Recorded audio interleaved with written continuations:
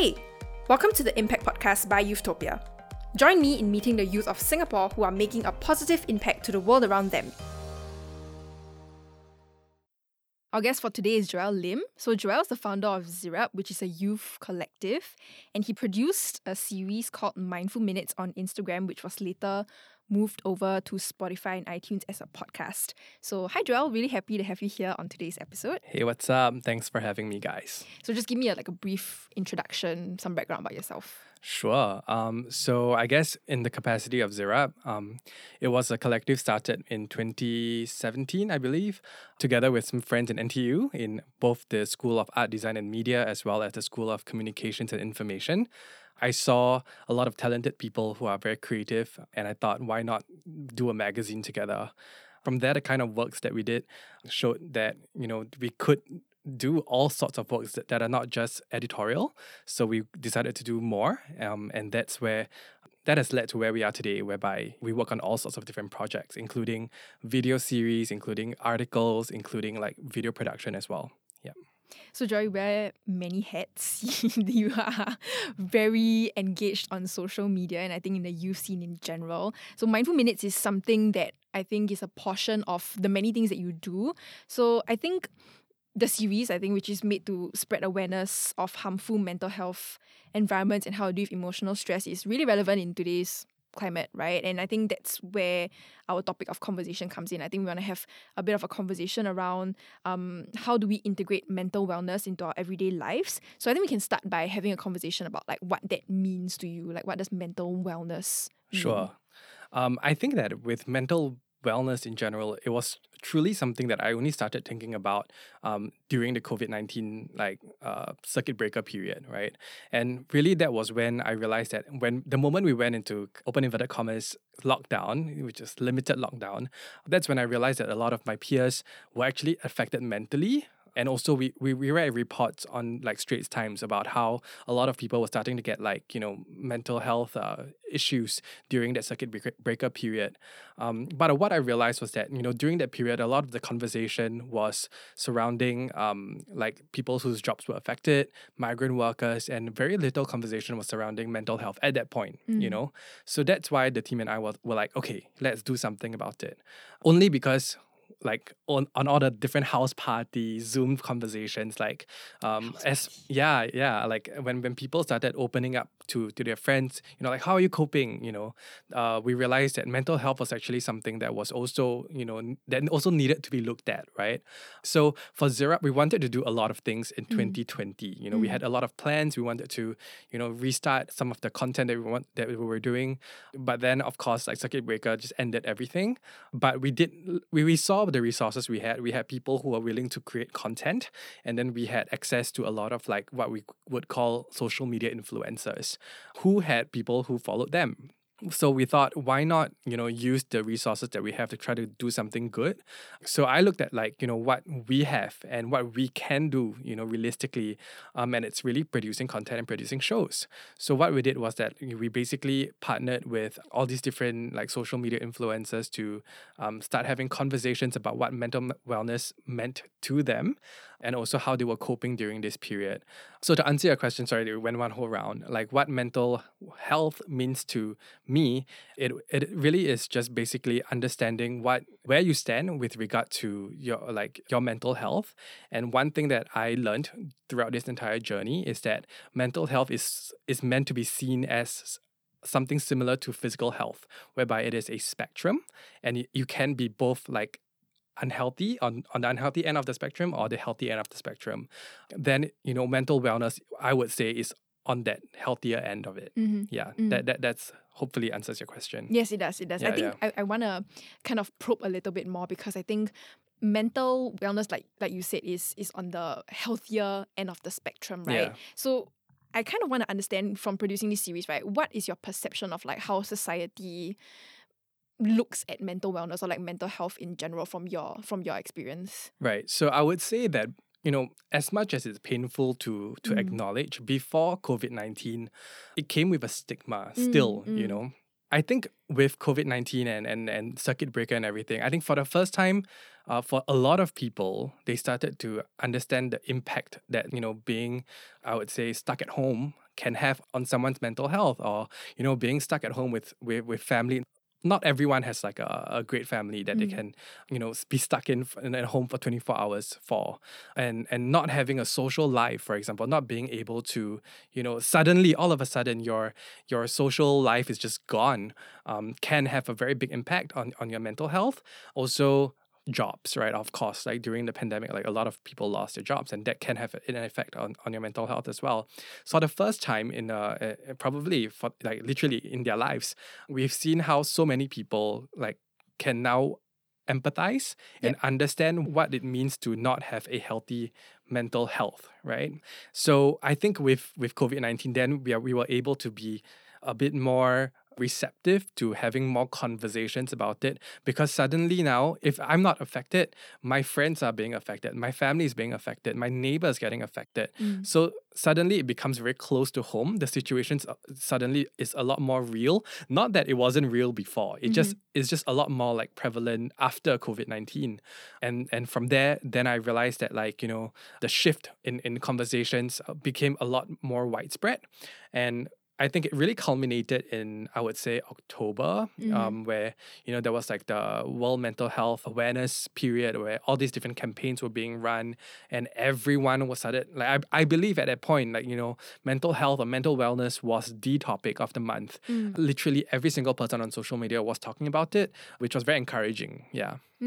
I like that you raised that point. I do think I agree with you that from speaking with like psychiatrists on my own platform and stuff like that, there is a good outcome from COVID-19, right? I mean, I hate to put it this way, but it did kind of normalize talking about mental health. So I think that's the benefit of going through, one of the benefits of going through like a global pandemic. I think people are more used to sharing about their mental health or accepting that it could be stressful or it could make me feel anxious.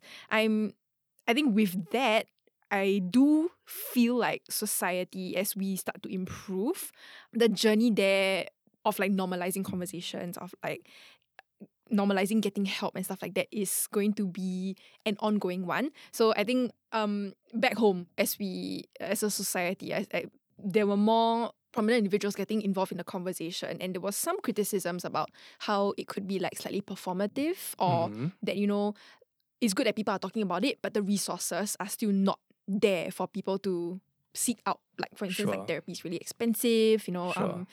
If you told your boss that you suffered from anxiety or depression, there's still that stigma. So whatever that was being done was still not enough. And I want to kind of know what your opinion about that is. Sure. If I get in trouble after this, you guys will have my invoice for my therapy sessions. I'm just kidding. So during last year's mental health awareness period, I was working with Instagram to push out some content. And I spoke with mental health advocates like former NMP Anthea Ong. And then I really got to speak with like organizations involved as well. So like people like the Samaritans of Singapore, right? And I feel like you've been involved for quite a couple of years, right? With the campaign. Yeah. So to me, my entire experience last year really just allowed me to open my eyes to how things function. And with regard to your question on like, politicians and whatnot, while I understand that some people may criticize, I think it's very important for us to also see the big picture here. I was doing content, and I'm not a politician, and I'm just a social media guy, right? And I was putting out content last year, like explaining how the mental health system works in Singapore and why mental health is an issue in Singapore. With that, I realized that there is a very big divide in terms of the people who understand the situation and the people who still don't. And on one hand, like we have people way ahead in terms of that conversation. And then we have the rest of the other people who exist online who I honestly just quite, not uninformed about the entire situation. When we have an audience as wide as this, right, every single action actually is quite important. So at one point, a lot of people were making fun of this like push-up, campaign that a lot of the politicians themselves were doing. And I got to ask like one of them, hey, like, what do you think about this? And to them, all they really want to do is to raise awareness. So here's the thing, right? Like based on my experience as well, I would say that our generation, the millennials, the Gen Z, entirely keen on learning about mental health issues. The older generation, sorry, my boomer friends, and also my, what do you call the 40s to 50s? Gen X. Gen Xers. Gen X, right. Sorry, people, if you're listening to this. Sorry to, put you guys in a box like that. But based on my experience, like, there's a lot more of people from that generation, those generations, who find it extremely touchy a topic. They're just uncomfortable even discussing it. It's like, I feel like for us, we are always just so open to talk about it, right? If I feel a certain way, I'm like, I might even go onto social media and broadcast it to everyone. It's true. Right? To them, it's like most of them probably find it shameful. And most of them don't even want to discuss it. So when it comes to a huge part of the population who are like that, let's think about it this way. If they're doing push-ups to raise awareness, to be honest, we are not really the target audience, right? That's true. Right? Like the types of campaigns that will be targeted to us will be very, very different, because I think our generation is willing to go deeper, And we must remember that as politicians, they don't just speak to youths, they also speak to the Gen Xers, the boomers, whoever, right? When they do things like this, it really speaks to them. If, let's say, your uncle, auntie looks at a politician doing push-ups and they find it funny, and then they go and read and see that, oh, actually they're doing about mental health, and they want to like find out a bit more, or like because it's funny and it makes it less intimidating for an uncle, auntie to come into that conversation, why not? Like, why are we still, basically, I wanted to say a B word that rhymes with pitch, but I can't say that. Like, why are we still making so much noise online about it? Because if it helps certain people understand issues better, then, rather than complain, I would say that we should really do our best to also spread resources and whatnot. Like, if you understand that your position on the end of the spectrum is to go deeper, then go deeper online and do your part to educate people, to bring people towards that. Yeah, so that's my opinion on things. Although I would say that I agree with the sentiment that we need to move forward, and there's a lot more to be done, because even people who already understand mental health issues understand that it's not enough is being done, yet we have such a large population who don't even know that these issues exist. It's like there's really truly a lot more that we need to do. Sure, do your push-ups, whatever, but we still need to look at like policies, we still need to look at a lot more educational campaigns and whatnot. So I agree with that sentiment. Yeah. So what I'm hearing is that we should be appreciative.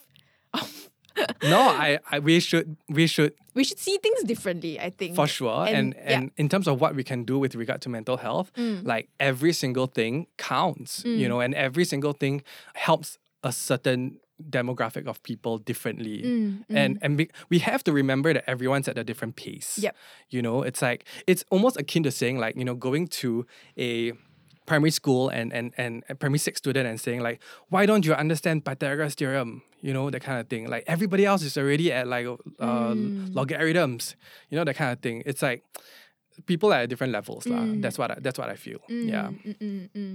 I'm also wondering if it's because, not because, but like, I think there is a bit of maybe from the younger generation. I think some of us hold some of our, I don't want to say trauma so loosely, but like I think we feel a certain way about our mental health. For sure. Because of like the generation that came before us, right? Intergenerational trauma and stuff like that, and like the relationships we have with our parents and our elders and stuff like that. So I almost want to say that like we can't really blame people for being angry. We can never. Right? Yeah. Right? That this is all that's being done. But I do agree that, I mean, from their perspective, that like it helps to move the needle of the conversation on like mental health. So I think I want to know about you actually, because with all that's being said, I think talking about like 2020, it was a difficult year for everybody in terms of mental health, right? But looking at, as a consumer of content and looking at the stuff that you've produced online, you've been very active on social media with all the things that have been going on. I'm wondering how is your mental health? I think that's my question. Sure. Because for me, spending a lot of time in like lockdown, for instance, and then 2020 was a storm, right? There were so many things that was happening online, and being at home, you're like constantly on your phone, constantly on your laptop, constantly chatting with people from all over the world, and it was just really taking a toll on me. And I'm wondering how how was it for you? Yeah, just for context, what really happened was that the reason why I do what I do today on my personal platform is really because during the elections last year, a lot of the content that I did went, I would say, viral during that period. For all things to go viral for, I decided to go viral for politics, which is obviously a very divisive topic. All of us were discussing a topic that was affecting like the entire country.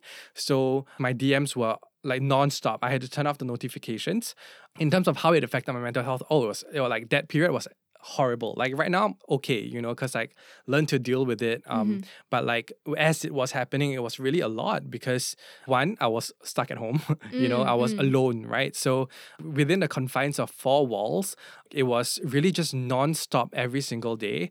And it's like, if I'm not looking at like my DMs and whatnot, someone else is calling me or the press is asking questions or whatever. It's like it's quite a lot for a single person to handle. While I would say that most of the comments were positive, as I mentioned, it's politics. There were some very, very nasty comments. And again, I don't blame because it's politics. People get affected because, they are extremely passionate about like the kinds of topics that they were, just as I am passionate about what I stand for, But at the start of it, I was very clear that I wanted to use my platform for education, to clarify, and as much as possible, I remained politically neutral. But I think, once you go into the world of politics, and I guess this was the first election where it really existed online, when you have this entirely new playing field, not everyone can immediately understand what you're trying to do. So there were a lot of accusations. Some people were like, oh, obviously, it was quite funny. In hindsight now, it's quite funny because like I look at the messages again and I'm like, oh, like person A thinks I'm supporting party A, and then person B goes like, no, you're obviously supporting party B. And I'm like, well, the fact that, the two camps can accuse me of supporting like different opposing camps pretty much just shows that I am quite neutral. But back then it was very scary because I never had, that number of messages come in on that scale. Yep. So the accusation was that you were doing the work of one individual party. Basically, yes, like promoting. from different people. Yep. But I would say that it was probably like 97% positive, 3% negative. The fact is that 3% hurt lah. We don't learn how to deal with these things. Obviously, this is a very new world. Yeah, so I remember being extremely affected by it. Like it was really a horrible period. But then after a while, it's like, we move on, and it's also kind of like understanding that I don't want to be in that situation anymore. I didn't want to be in that headspace anymore. So I made sure that I came out of it. And it includes like changing a lot of like social media habits as well, including firstly turning off your notifications, including not reading your DMs all the time, not bothering to respond to every single like message, which is something that I would do in the past. Like I love engaging in conversations, which is I guess why I do what I do today. But like, there's only so much a person can handle, and I guess today it's really just about like understanding the general consensus of people and still, navigating that and still standing up for what I believe is right in my terms and my own values. Yeah. I really like that point because I think it's going to lead to my next topic of conversation, which is I think with our generation, everything exists online, right? Yeah. And I think you made a point about like drawing boundaries with regards to like managing our social media and stuff like that. I think one thing which I want to ask you is how do you manage like burnout or stress, or are these things that you personally experience? Because I think on my end, even though I don't have the same amount of influence as you do, but even being on social media like 24/7, having to run like a quote unquote public account is exhausting. Like having to keep up with trends, having to be ahead of trends even to set the stage for a certain topic, to have basically individuals who count on you for information, right? How do you ever experience burnout, for instance, and how do you kind of manage that?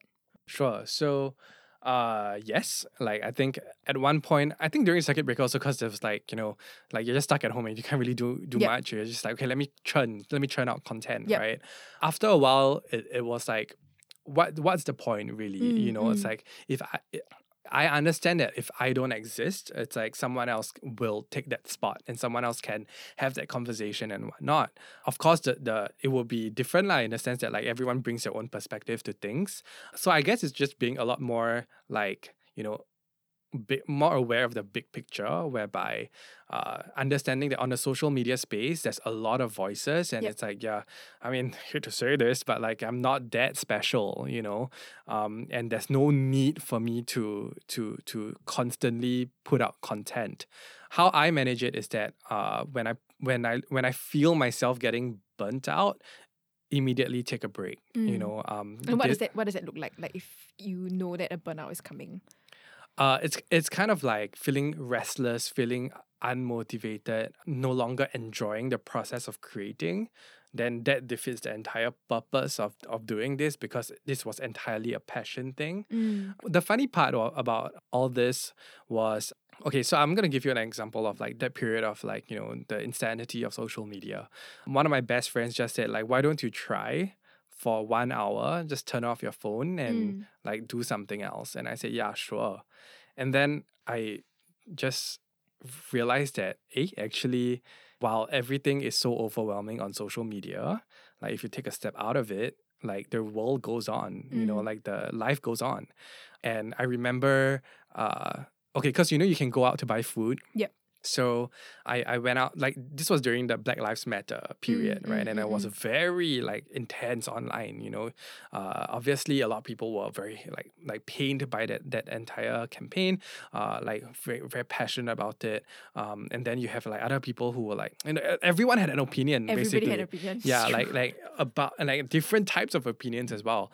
And I just remember like reading every single thing that period, and I'm just like, am I doing something wrong? Like am I doing enough? Like questioning myself. And I was like, because I remember posting the black square, which is now quite infamous, right? I remember posting the black square, right? And then as I posted it, some people came and said like, hey Joel, you shouldn't be posting that. Yeah, and I'm like, blocking out the content, right? Yeah, and I was just like, like, it's just it's just never enough to keep up, and I was just so overwhelmed because I was like, oh my gosh, what am I doing wrong? And then I'm like, okay, time to eat lunch. And then I put my phone elsewhere. And then I go out, and then I met someone, and they were like, oh, well, how's your day like? And I was like, oh yeah, like Black Lives Matter. They're like, what's that? And I'm like, huh? So like, and then I was in it, like so engrossed. And then I realized that like, actually the online space and the real world can still quite be separate, And while I am entirely immersed in the social media space, if I need a break, then it's really literally just walking away from it. And I think that it sounds damn lame to verbalize that, you can just turn off your phone. Like, yes, we all get it, but do we really do it? It's like, I wouldn't say we do, because it's just so ingrained in our lives. But I just want to make it clear that it is an option. You can walk away. It is like a space on its own, and that there is life outside social media. I have a colleague who is our age, and bear in mind, like we live in a social media world, and we work for a social media company, right? He hasn't been on social media for a year. Love that. Yes. I'm like, how did you? Yeah. I don't understand. What's the latest meme that you that you remember? Yeah. I don't even know. But anyway, it's really interesting because I think so much of our lives are dependent on social media, right? Keeping up with friends, keeping up with content, creating content, engaging with our audience and stuff like that. I want to talk a bit about some of the common questions and assumptions that we got from producing this particular episode.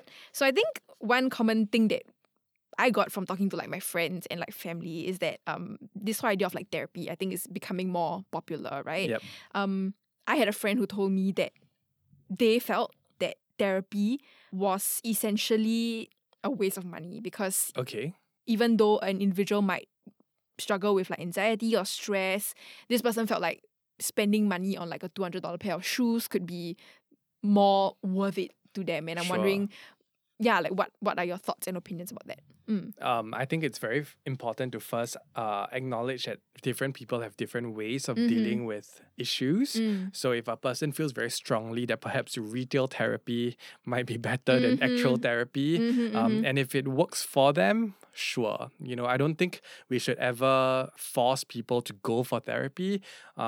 As much as we mean well, that's one of the biggest lessons as well. Like we can mean well, sure, but if we are not qualified, and most of us are not, then maybe we shouldn't be the ones making those judgments on people.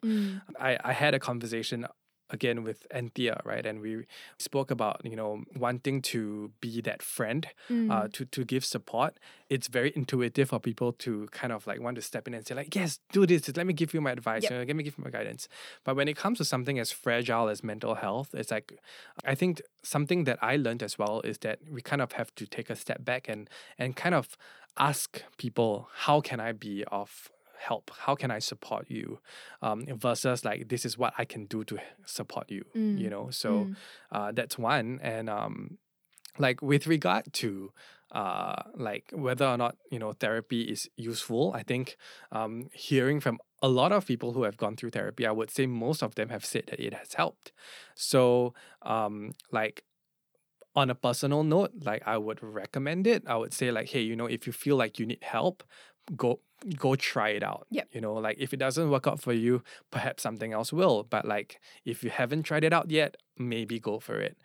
With regard to your friend who's like, oh, you know, like it's expensive and whatnot, there are a lot of alternative types of therapy available today, even those online, like through perhaps like an online portal, Zoom or whatever, that now cost a lot lower than going to, let's say, a physical clinic. You know, there are also like sources of help from organizations that do it for like even like a very minimal amount, even free for some of them. Like you just have to go to the correct resources online to find out where these places are, and then, you know, they like you can seek help from those people as well.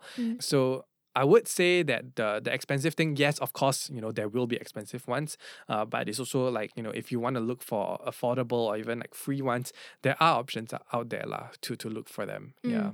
I do think it's also interesting because like, I mean, talking about like retail therapy, right?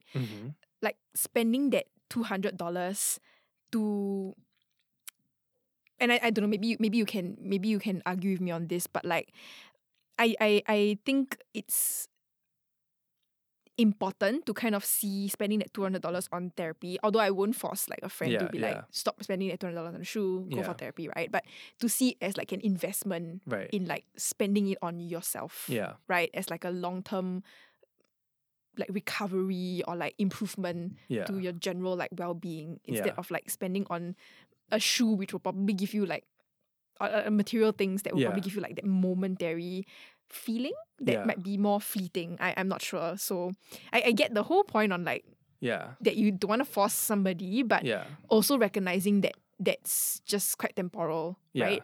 I mean, I agree with you. You know, I do agree that like if I was to choose, I would also choose like, you know, investing in myself. But then I think that's really the most that we can do, is to kind of like show like, hey, if it was me, this is what I'll do. Maybe like you think about it and you consider and you decide on your own pace like what you want to do. But if you really think that the shoe helps, then go for it. Like what can we do? You know? Yeah. I think it's also the other perspective maybe is that people, and this is something that I personally experience also, I think people are uncomfortable, or they think that maybe the things that they're struggling with is not as serious as others. So I can give you an example. I think over circuit breaker, I was like, okay, you know, I'm gonna try out like a counselling session.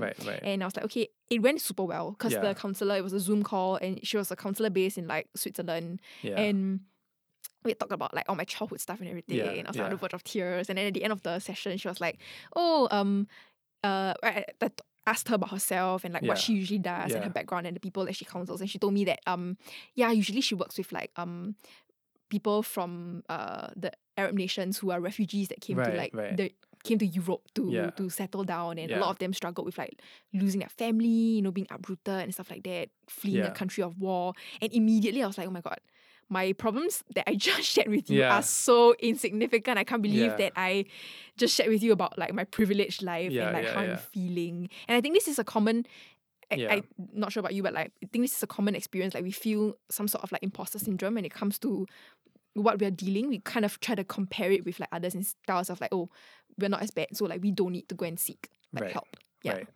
I mean, it's also relative to the kinds of lives that we live. A lot of people are, I would say, compared to other countries, way more comfortable in Singapore. Yep. But then it doesn't mean that we still don't get affected by issues. We don't get, we don't feel down. Are there still people who are depressed in Singapore? Yes, absolutely. Right? Are they living comfortably? Yeah, most of them, I would say, at least are able to eat every day and whatnot. Does this mean that we should discount their depression? Does this mean that we should discount their issues? Absolutely not. And if you really need to see it as a transactional thing, if you're paying for a therapist or whatnot, like it is their literal job. If I have to allude it to health, right? And you think like, oh, my headache is not as important as someone with like stage 4 cancer, so I don't need to see a doctor. It doesn't work that way, right? It's all, if you need help, you need help. That's it. That's as simple as it is. Yeah. Agree. So I think one interesting thing is also that having this conversation with your boomers, right? Telling them that like, My favorite people in Singapore. What's up, boomies?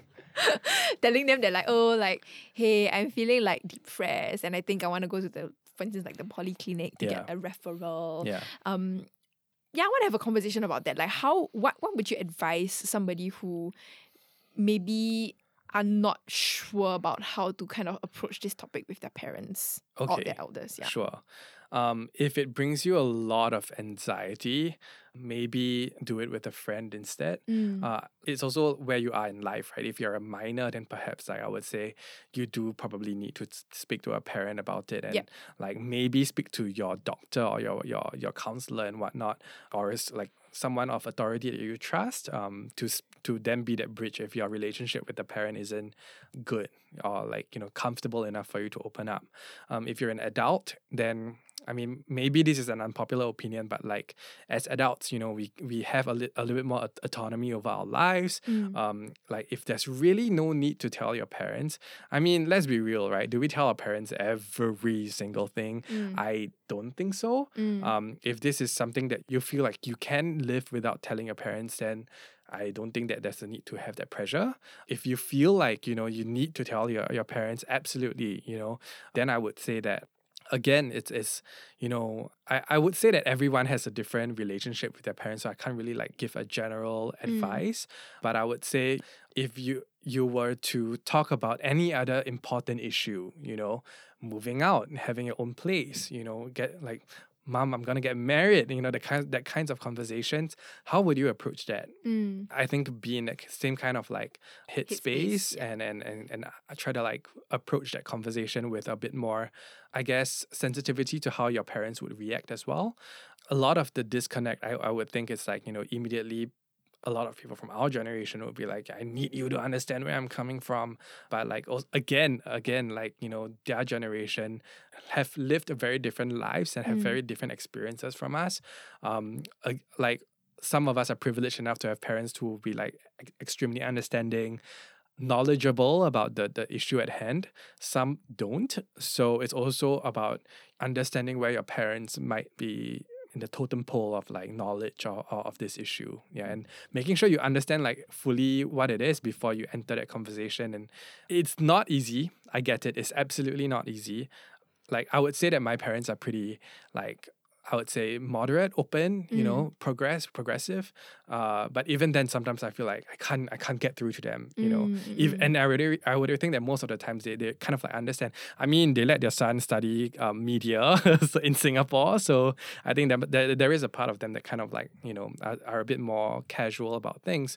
But yeah, even then, so like I absolutely understand if someone is like has that block, but I would think understanding the full situation before entering it would help. Yeah. Yeah. I'm just going to ask you one last question. Sure. Do you have any nuggets of wisdom for like anybody tuning in with regards to like mental wellness and how they can manage it? Sure. Now I'm all thinking about is like McNuggets actually. I'm like, oh yes, give me those McNuggets. But I would say that I don't have any more nuggets of information or wisdom. People who do are the people I interviewed. So Anthea Ong, Tan Chuan Jin, Norel, all of the conversations that we've had are available on my IGTV. A lot of nuggets of wisdom from them. The Mindful Minutes podcast has a lot of information as well. Both the IGTV series on Zirap Mag and also on Spotify, both shows have a lot of information on there. Go check those out and, kind of like immerse yourself in those worlds and learn from them. Honestly, I feel like I'm a middleman. I don't see myself as an expert, which is why, as I continued doing the content that I did last year with regard to mental health, I really partnered with experts, and people who knew exactly what they were talking about. So I guess my job is to, relay those information to people and also direct people to them. So yeah, that's what I would say. And, go follow a lot of these pages on Instagram. Go follow the Samaritans of Singapore. Go follow, Are You Really Happy? I go follow, what other pages? I just... I can't remember right now. There's so many. There are so many. Yep. There are so many. And you know what? Use the Instagram algorithm to your advantage. So if you click follow onto a mental health page, it will immediately recommend you others. Check those out. And then I think those will be good. Yeah. And I think I just want to plug, I think we have a couple of individuals who are working in the mental wellness space who share really interesting information as well. So yeah, I think thanks, Joel. I think being a middleman is really important. I think people... I wouldn't say overlook that. There's definitely a time and space for that. So thank you for your service. Hey, no problem. You can pay me in McNuggets. Okay, thank you so much for coming on the show. Thanks for having me, guys. Thank you. This show was brought to you by Youthtopia. This project showcases everyday Singaporeans that have made an impact in our society. Have someone in mind?